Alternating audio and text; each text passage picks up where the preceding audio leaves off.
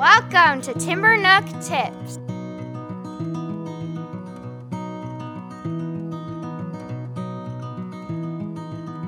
Hey, welcome to Timber Nook Tips. Jeff Johnson here with Angela Hanscom.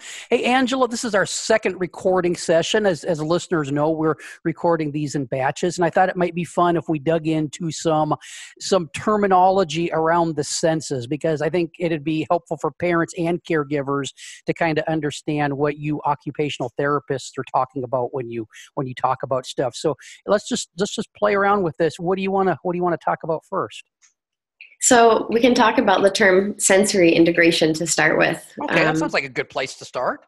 Okay, so it's a very broad term, and just to oversimplify it, it's really about organizing the brain and getting a child to a place where they can be grounded and ready to learn. And so everything that they know about the world comes in through their sensory systems, right?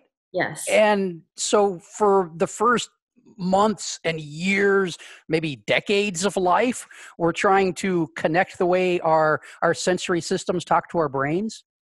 Yeah, so the first 7 years are really critical for development and refinement of the senses. And being able to do multiple different things like discriminate and tell the difference between a loud sense and a quiet, like a loud noise and a quiet noise would be one example. But basically fine-tuning and organizing, all of that happens within the first 7 years. It's a critical phase. And so if children are in an environment where they are not getting their senses nurtured or getting enough stimulation, that can affect development. And the opposite can happen as well. If they're in an environment where it's sensory overwhelming, like there's a lot of loud noises, they're constantly being transitioned from one environment to the next.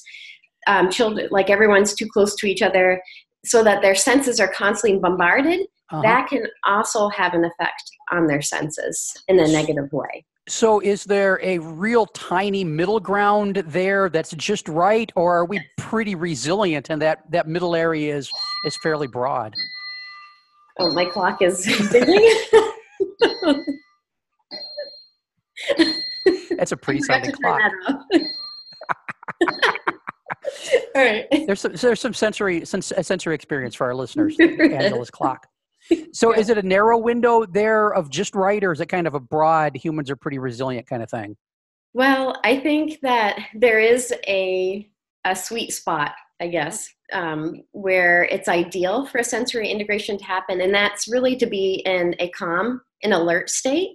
So being in an environment that's very calming, which actually happens to be outdoors, because if you think about the outdoor environment, and the colors that you see blues and greens and browns. And there's research that's very calming stimuli.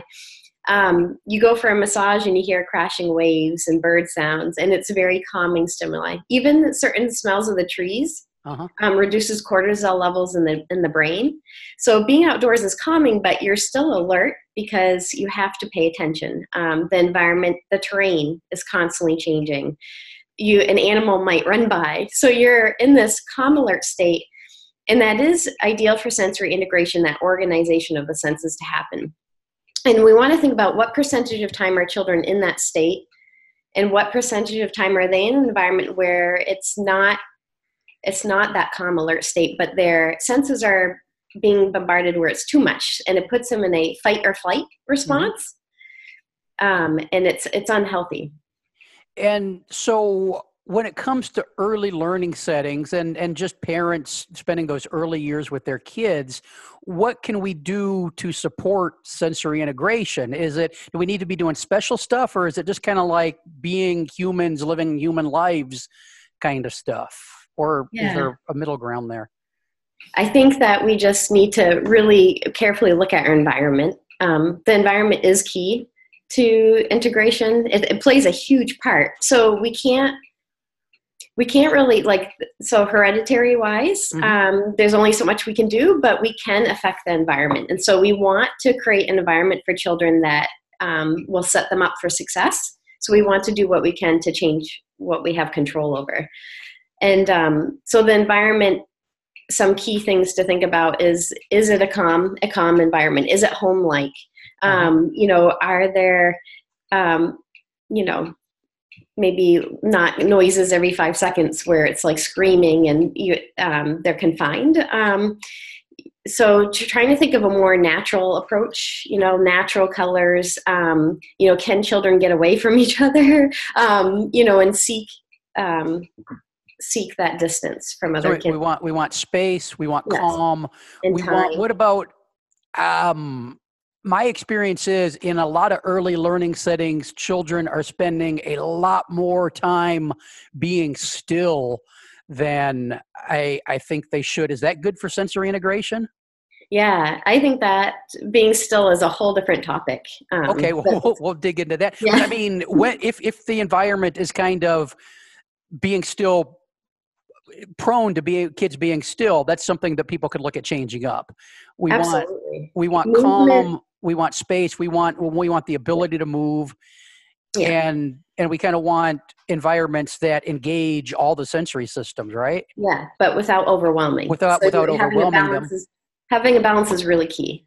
My experience is a lot of the sensory activities that go on that are labeled as that in early learning centers are things that involve messing around in a sensory bin with little bits and pieces or something that's slimy, and it engages the eyes and the ears and maybe the sense of touch.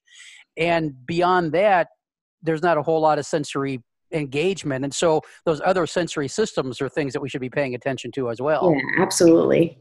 Well, this is about time to wrap this first episode in this batch up. Let's tease people. What are we going to talk about when we come back? We could talk about the vestibular sense.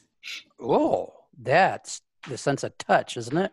No, that's the sense of movement. Balance. Yeah, movement. balance and movement. I can't wait to learn. We will be back soon with another episode of Timber Nook Tips. Thanks for tuning in. All the ways to find us are in the session description, so you can just click there to get a hold of us. Back soon. Bye-bye. Thanks for listening to Timber Nook Tips. Share your questions and comments at playvolutionhq.com/podcast/timbernook. For more Angela, visit timbernook.com. For more Jeff, visit explorationsearlylearning.com. Like the show? Want to listen to episodes early? Consider becoming a patron. Starting at the $3 a month level, patrons get access to a custom patron-only feed where we put out episodes of Upstairs Studio podcasts like the Childcare Bar and Grill, Miss Becky's Classroom, That Early Childhood Nerd, the Renegade Rules podcast, and others early. That feed is just for patrons. You could be one of them. Go to patreon.com/playvolutionhq or click the link in the show description to learn more. This has been an Explorations Early Learning Upstairs Studio production. Oh.